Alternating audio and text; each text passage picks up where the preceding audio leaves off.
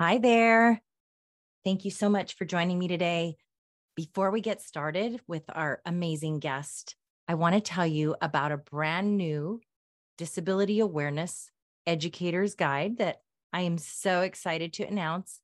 It's published through National Professional Resources, Inc., and it's a trifold laminated Beyond Disability Awareness, an educator's guide that really takes everything that you will find in my books and on the podcast and just gives you, it's kind of like Cliff Notes of disability awareness in a way that's respectful and founded in research and a social justice lens. So if you're interested in checking it out, you can go to dianapastoracarson.com/store and you'll find a link there. Now let's get started.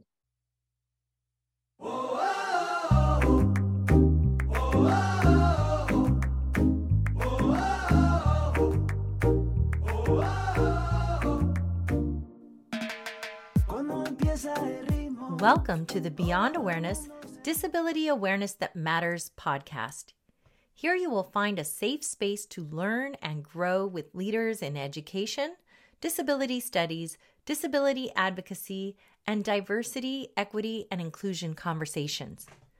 Specifically, we look at how disability fits into diversity, equity, and inclusion, and how to frame disability awareness in the context of educating K through 12 communities. This podcast serves educators, parents, and community members who strive to learn and or teach about disability in a research-based and respectful way, moving beyond simple awareness and diving into inclusive and socially responsive conversations. Thank you for joining us today. Now let's go beyond awareness. Hello, everyone, and welcome back to Beyond Awareness, Disability Awareness That Matters. Today, I'm so excited to have one of my heroines or heroes. I'm not sure which is the best term to use, but somebody who I just appreciate and admire so much in the world. I'm going to read her bio from the book jacket of Being Human, an unrepentant memoir of a disability rights activist. Judith Heumann is an internationally recognized leader in the disability rights independent living movement. Her work with a wide range of activist organizations, including the Berkeley Center for Independent Living and the American Association of People with Disabilities, non-governmental organizations, and governments since the 1970s, has contributed greatly to the development of human rights legislation and policy benefiting disabled people. She has advocated for disability rights at home and abroad, serving in the Clinton and Obama administrations, and as the World Bank's first advisor on disability and development. She lives in Washington, D.C. Judy also is, as mentioned, the author of Being Human, an unrepentant memoir of a disability rights activist, which I have just read for the fourth time because I love this book so much. Well, thank you. She also is the author of a juvenile version of the book called Rolling Warrior. I love this title.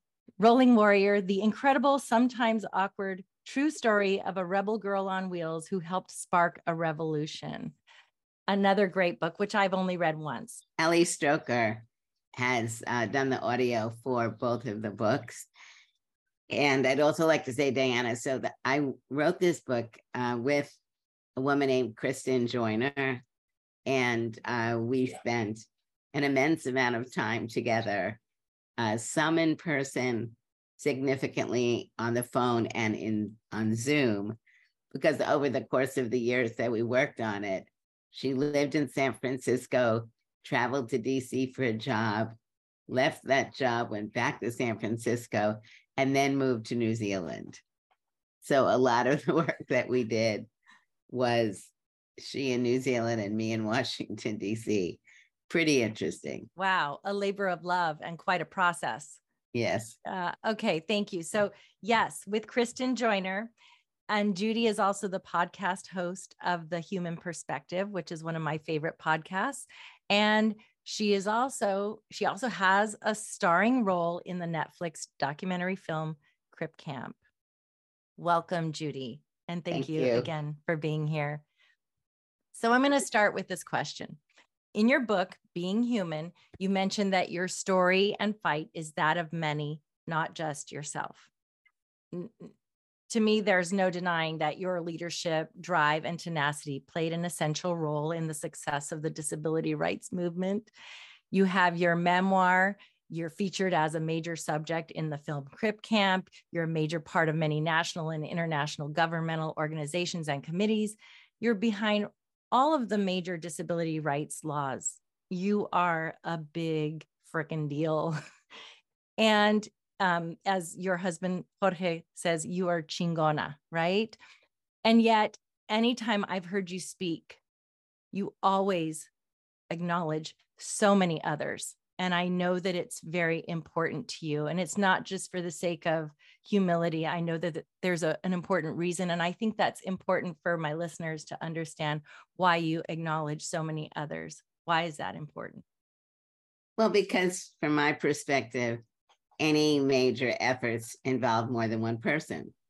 And it's important for people, and I don't get to mention everyone's names, but it's important for both the people who have been doing the work to be acknowledged for their work. And it's important for the larger community to understand that no one person achieves anything of huge significance by themselves. And I feel that respecting other people and acknowledging their efforts is always something that is a necessity for me, because I know what I know, and I know what I can do, and I know what I don't know, and I know what I can't do alone. I think that's encouraging to people who do feel sometimes when they're fighting for inclusion in schools, to know that they don't have to do it all alone. Well, in many cases, depending on the issue. So significantly, my mother, because my dad worked so many hours, was really needing to find things out herself. But this was in the 1950s, when there really weren't other organizations that were doing a lot of work on issues around inclusion of disabled children in school. And at that point, I think what's interesting to know is there were groups like United Cerebral Palsy who were working on getting kids with cerebral palsy into school. And while I don't know all the historical facts, like in New York, and I've been learning recently in California, United Cerebral Palsy really worked, like in New York City, on getting health conservation classes, albeit segregated, getting kids into school. And but it was only in the beginning covering kids who had cerebral palsy. So you could see early on that the need to be working cross disability was even essential in getting educational systems to begin to look at the broad swath of children who at that time were not even in school. And then as my mother met other mothers, then they began to work together, because I think it was very difficult for them to be doing things by themselves. I think, as a disabled person, certainly in the beginning, when I was alone, in as much as I didn't know other disabled people that were experiencing things that I was experiencing, even though I was young, 8, 9, 10 years old. When I was 9 and I finally started meeting other disabled children and gradually becoming friends, that's when conversations began of looking at why were we not in regular schools, beginning to question things. And so beginning not to be alone, beginning not to think that I was the problem, but beginning to recognize slowly that we weren't the problem. It was the system that was failing to view us as having the same right to education as kids who were defined as non-disabled.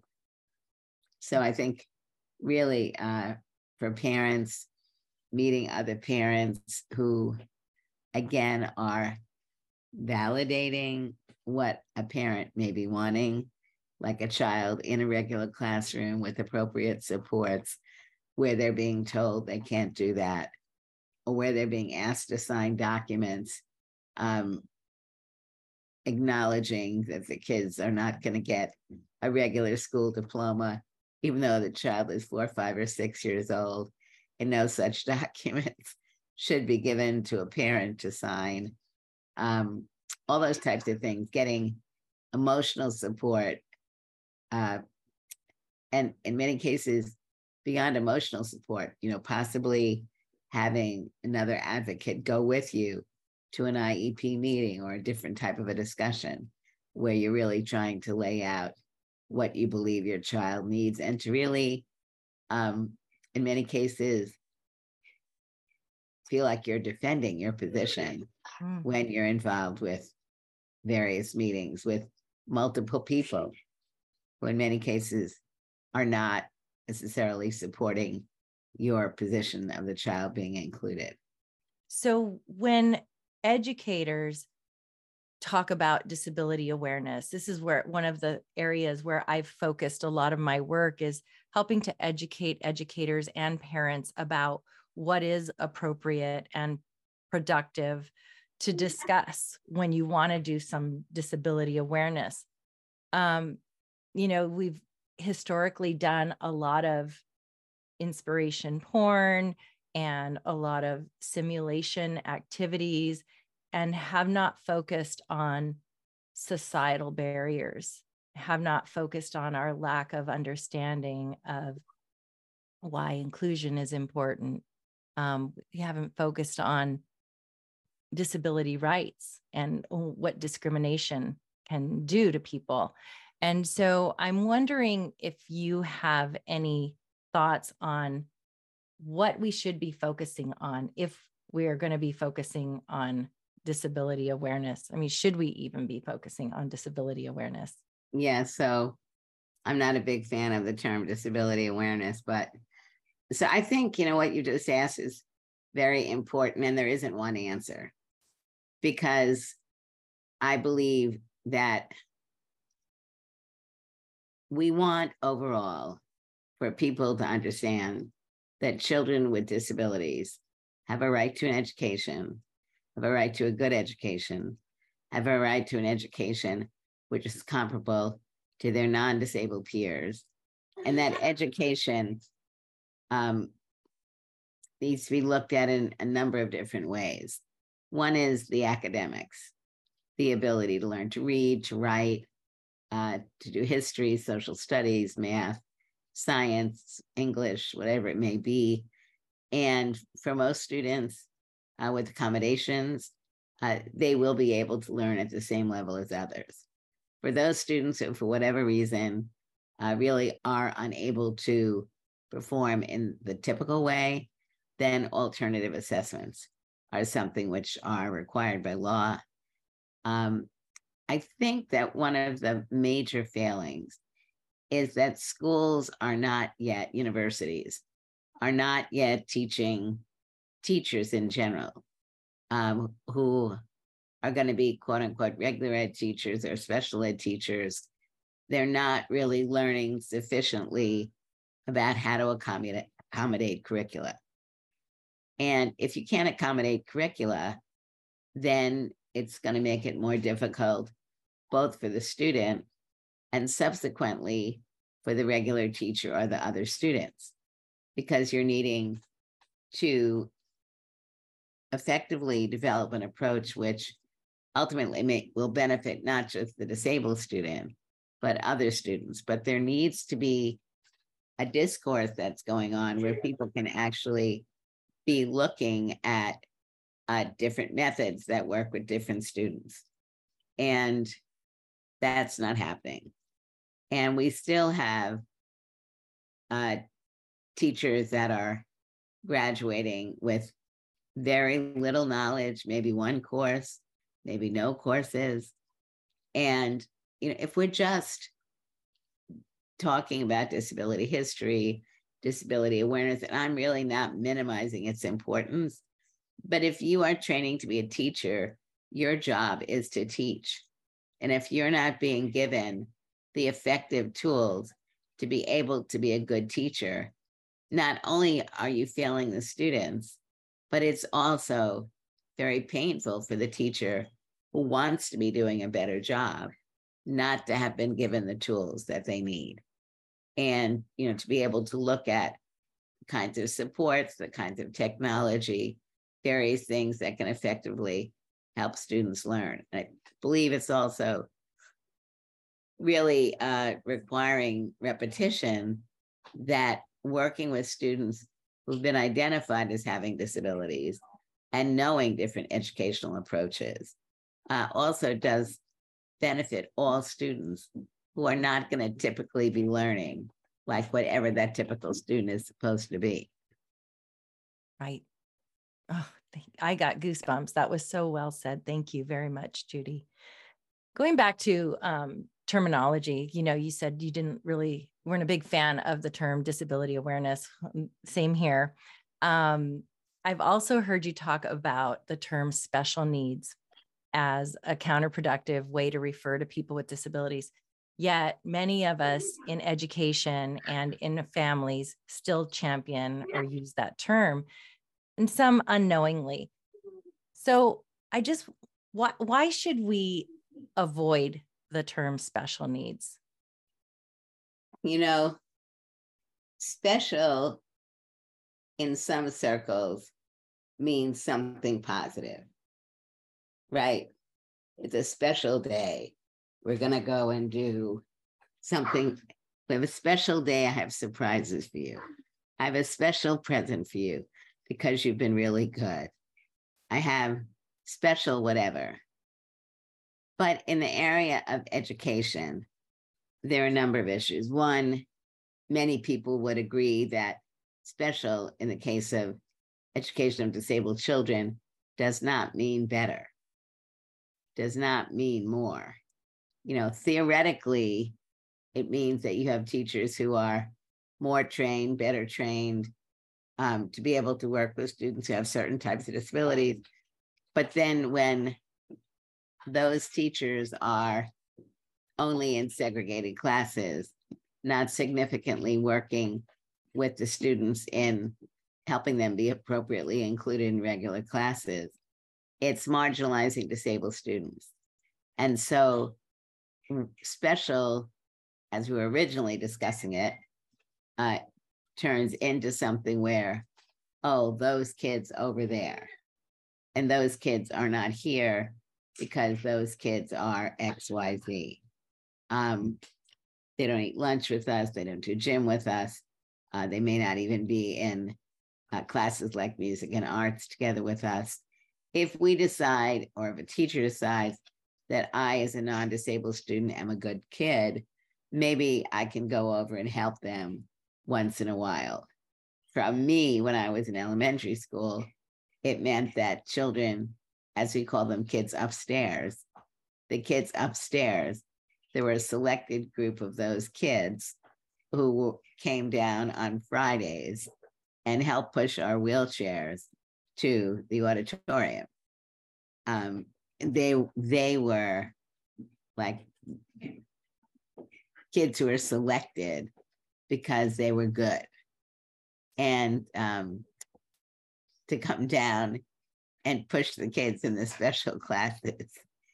But there really wasn't awareness even created because the interactions were so limited. I mean, the fact that, the lunchroom and the gym were the same room, and it was literally down the hall from our classes. And we never ate lunch with the kids, and we never did gym with the kids. It's like there were no steps, there were no barriers. The question is why?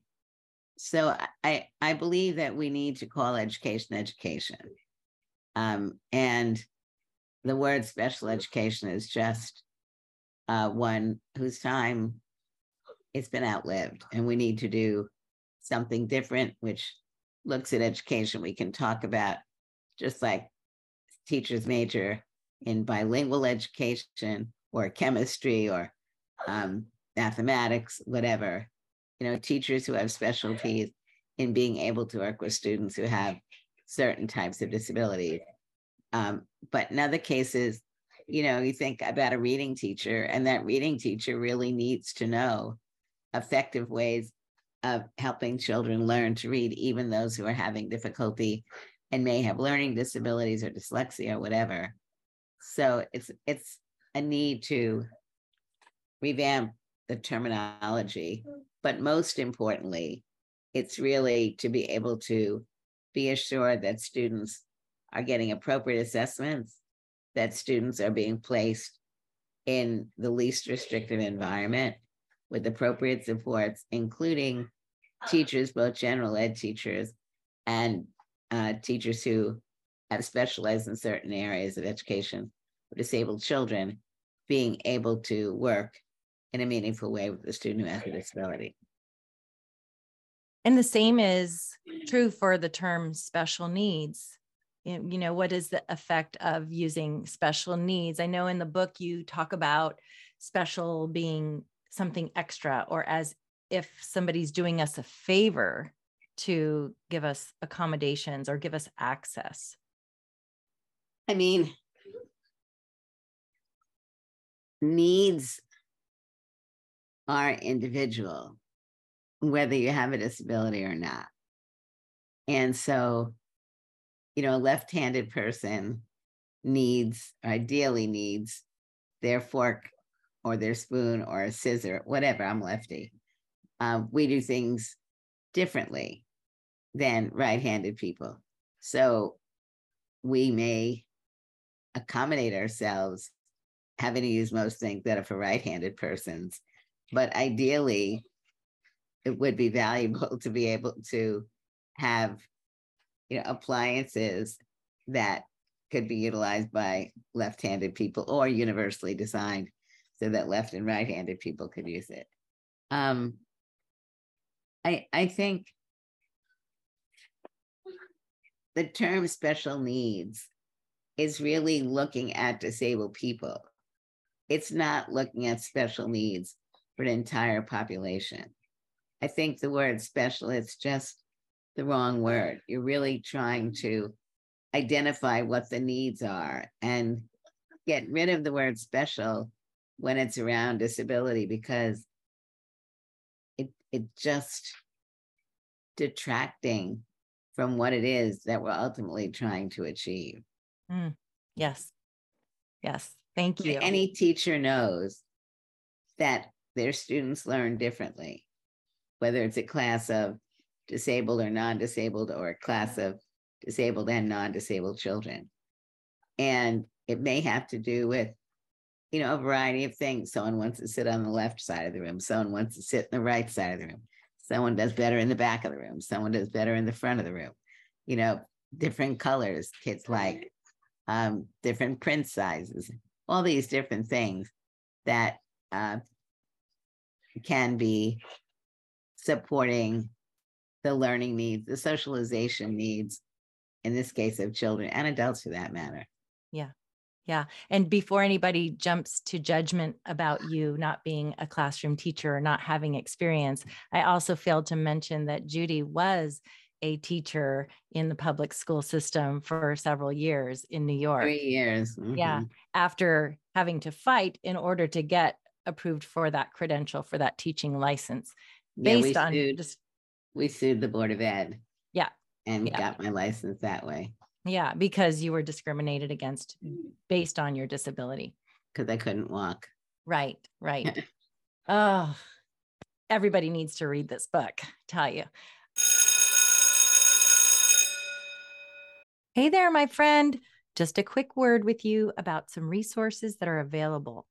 First of all, if you're an educator or a parent looking at disability awareness or diversity, equity, and inclusion work in your school or community, please make sure to get my free resource, The 5 Keys to Going Beyond Awareness. You want to ensure that you focus on the right topics and do it in the most respectful and research-based way. So go to gobeyondawareness.com/keys to get this resource today. And even if you're not doing any disability awareness or DEI work in your school or community, but you like the topics shared on the podcast, I encourage you to head to gobeyondawareness.com/keys so that you can sign up for my emails, which often contain free links and resources related to the topics covered here on the podcast. And I want to share that I have several free Beyond Awareness resources also at my Teachers Pay Teachers store, which is called Disability as Diversity. Also, in the show notes, you'll find links to other resources I've created for you to take the message of disability way beyond awareness, including a thematic unit for educators for my book, Ed Roberts, Champion of Disability Rights, a very stylish Beyond Awareness tote bag, if I do say so myself, a beautiful journal or notebook whose cover is graced with the amazing Beyond Awareness cover artwork of autistic artist Jack Medved, and some very cool fashionable tops, including a Beyond Awareness hooded sweatshirt, which I'm wearing right now, and a raglan t-shirt. Finally, just a reminder that with each episode in the show notes, not only will you find the show's transcript for accessibility or just for preference, but I also list books written by disabled authors and other resources relevant to the topics discussed. So check out the show notes for each episode as we learn and grow together in going beyond awareness. Okay, next question, Judy. In your book, you also spoke of Camp Gen Ed, which is, for those who don't know, a New York summer camp for people with disabilities. You spoke of it as being a place where you didn't feel like a burden. You said camp was what it would feel like if society included us. So many of us educators and families want our schools to feel like that. We want all students to feel a sense of belonging. We want them to have access in all ways, physically, emotionally, academically. How can we achieve that? Where should we be putting our efforts? I don't think this is something that should only be looked at from the perspective of the students with disabilities. I think we're wanting to be looking for schools where the students all feel valued.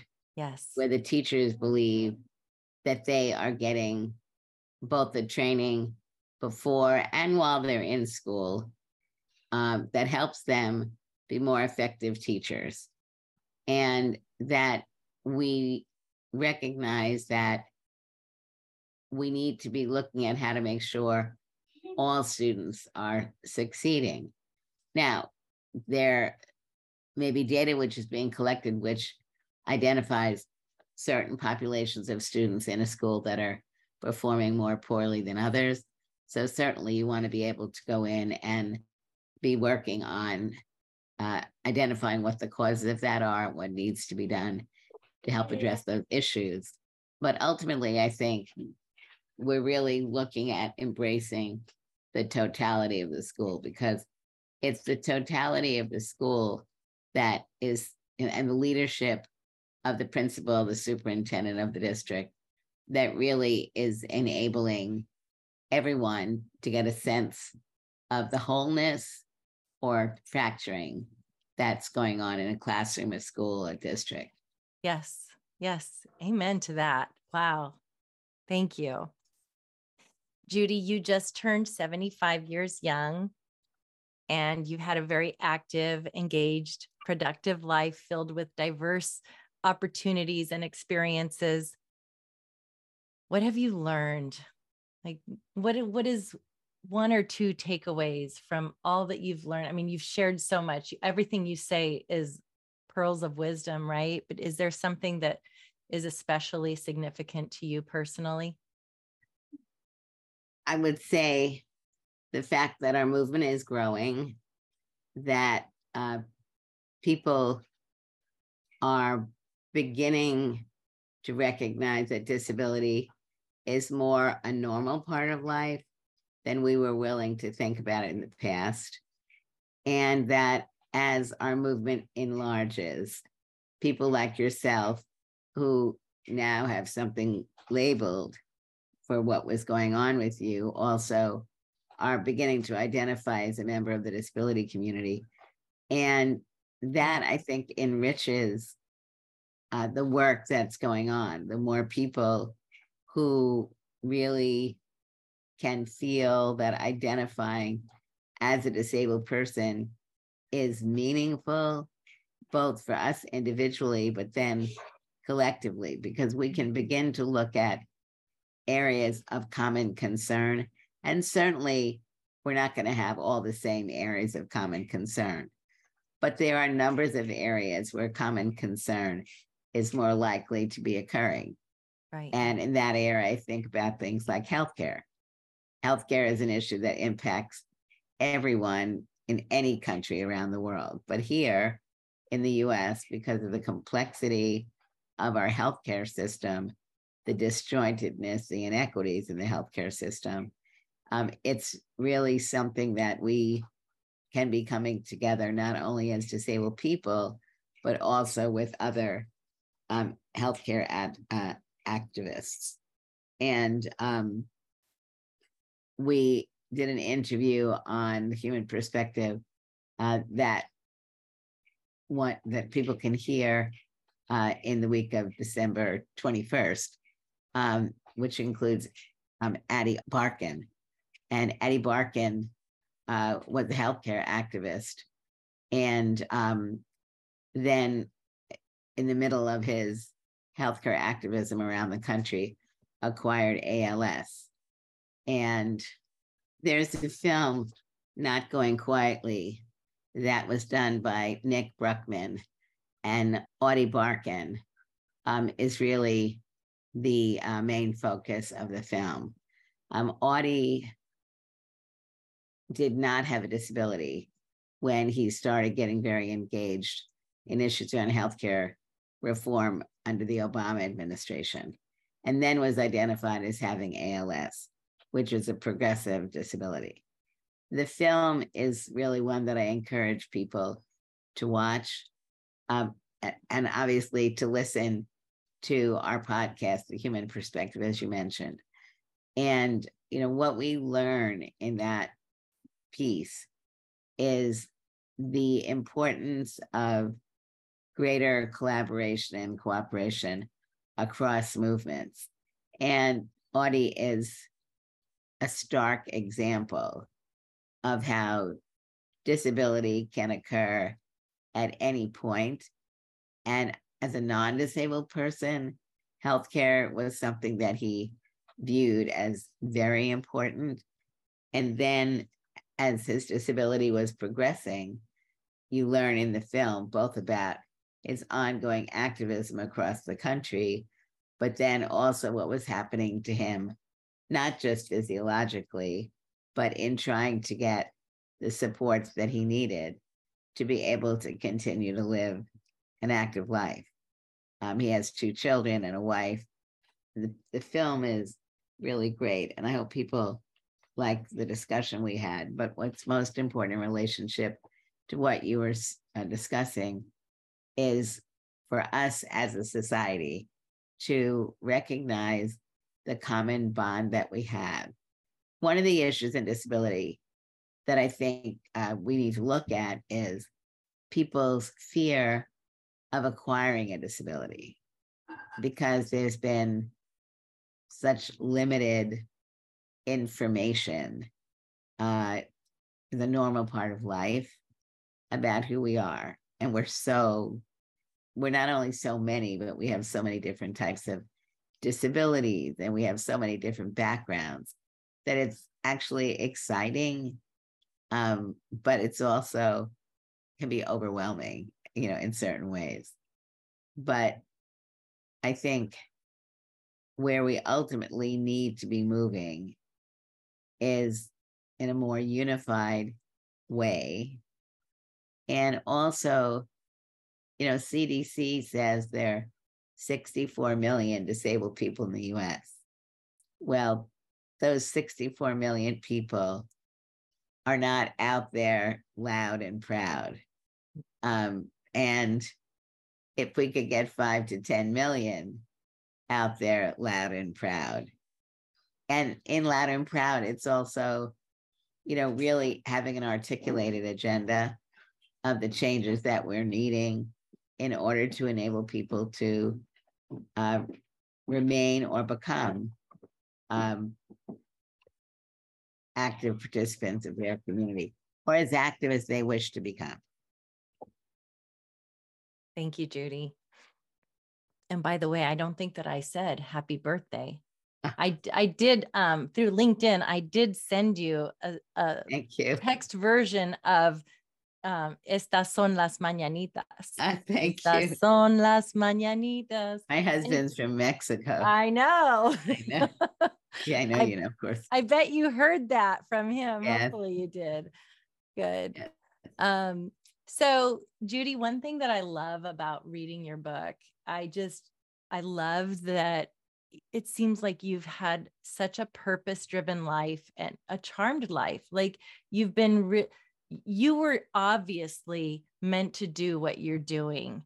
And you call them in your book synchronicities. Your life has been filled with synchronicities. Do you still feel that way? Like your life has been charmed or filled with these synchronicities? Is your path still unfolding before you? And what are you most proud of, and what's next? My life, like other people's lives, kind of unfolds in ways that we can't predict. Yeah. And I don't think my life is any different now. When I was growing up as a disabled person, for that matter, just as a person in the time frame that I lived in, I mean, if you think about the last 75 years for anybody, when we were growing up, it was women weren't working that much. We're wanting to work more. Now that's completely exploded. People looked at having a job and having that job or with the same company for all of their life. That clearly is no longer the case. Technology that we never, when I was first growing up, really ever could widely have imagined, and the opportunities that it has provided and the hardships that it's provided. So I think many people are really, I mean, in my case, the reason I continue to do what I do is because I am not yet satisfied with what I am able to do on a daily basis to achieve. And because I believe there are so many of us in the United States and around the world who are really fighting for the same thing, the ability to be respected, to be included, to have opportunities, and to be able to live lives like others. And while we've made meaningful progress in that regard in many, many different ways, we are by no means there yet. Absolutely. Thank you, Judy. All right. This is the fun part. This is going to be just for fun, rapid fire questions. Are you ready? Okay. What are your favorite memory? One favorite memory of your family, your parents? Oh, my father in synagogue coming over at the end and just kind of giving me a little wallop on the head or something. And my mother and her advocacy. I guess for my mother, one thing I think of is when we were young and we went to Hyde Park, which is where Roosevelt lived in New York State. And we went up to visit. It was, tourists could go. And Mrs. Roosevelt was there. And wow. She wanted to go over and say hello to her. And I was young, 9 or 10. And I was like, no, Ma, we can't do that. And she made us go over. And I guess for my dad also, because he was a butcher. So they were just very supportive of us. We had a very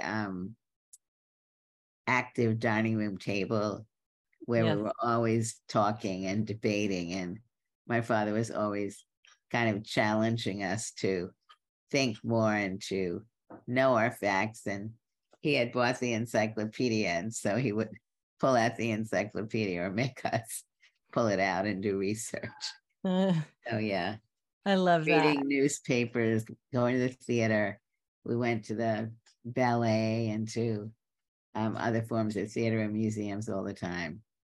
I love that. I love your parents. That's why I had to ask the question. Yeah. I know you in your book, you said your father used to call your mom Mighty Might. Yes. Mighty Might. Yeah. She was a powerhouse. All right. Next question. This won't take as long. Favorite food? People ask me that all the time, and it depends on my mood. So I like all kinds of food. I don't eat pork and I don't eat shellfish.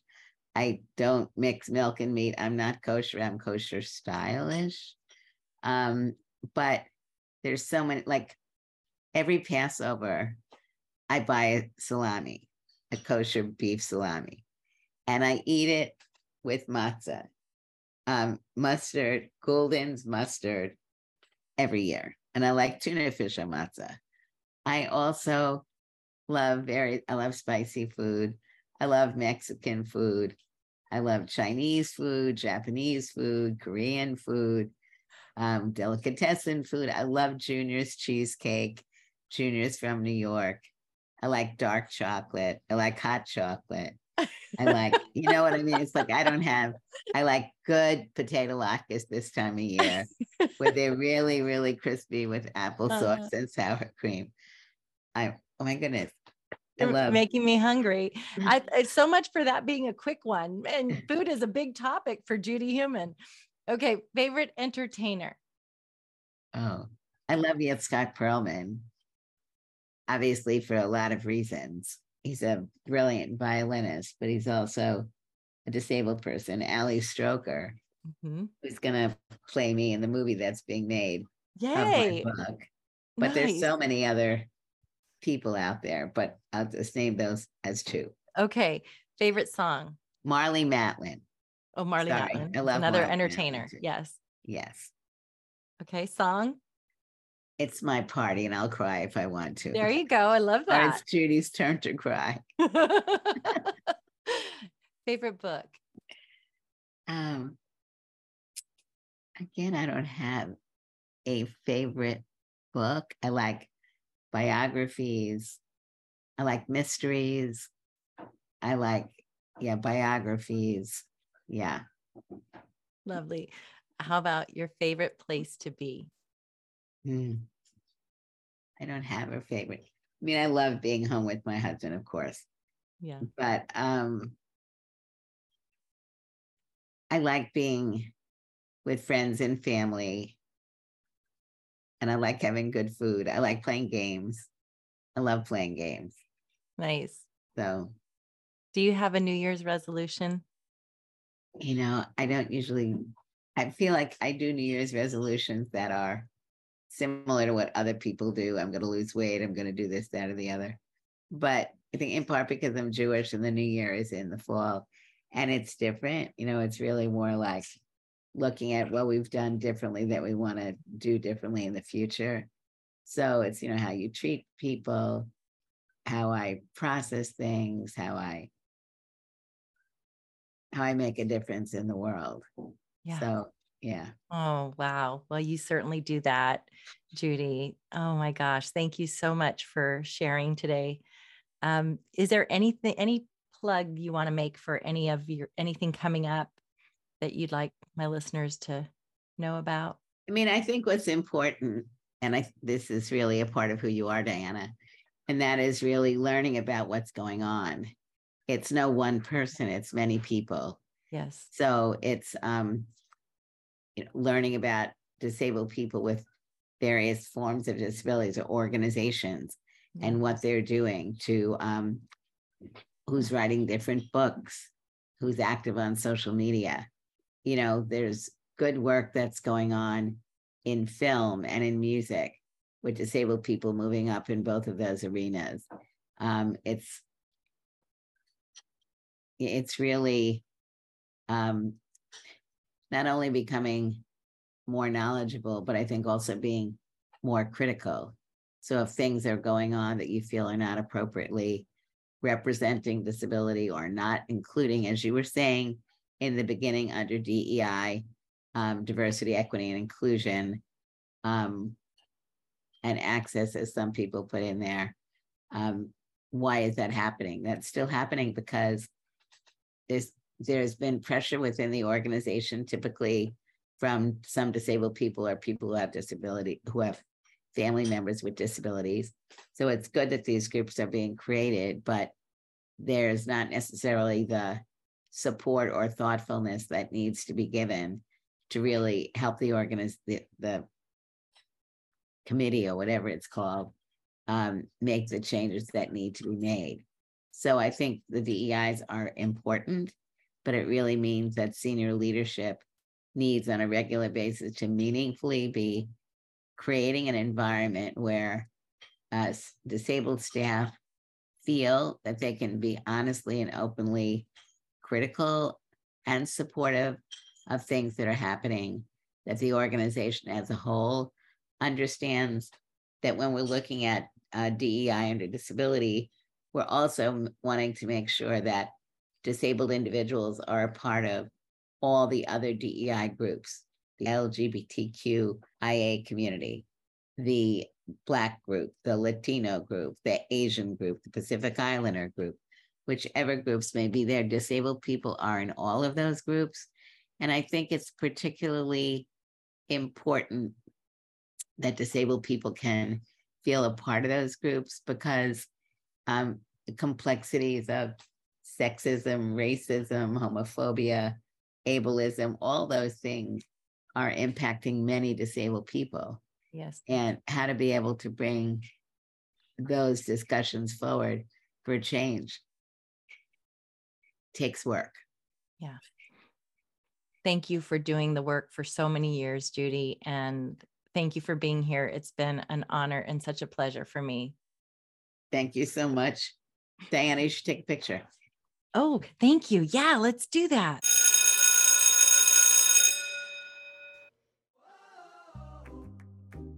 Thank you for tuning in to this episode of Beyond Awareness, Disability Awareness That Matters. If this was helpful to you, be sure to subscribe, rate, and review this show on Apple Podcasts, Google Podcasts, or Spotify. You can also follow me, Diana, on Instagram at Diana Pastora Carson and on Facebook at facebook.com/GoBeyondAwareness. Or you can go to my website for more information at dianapastoracarson.com.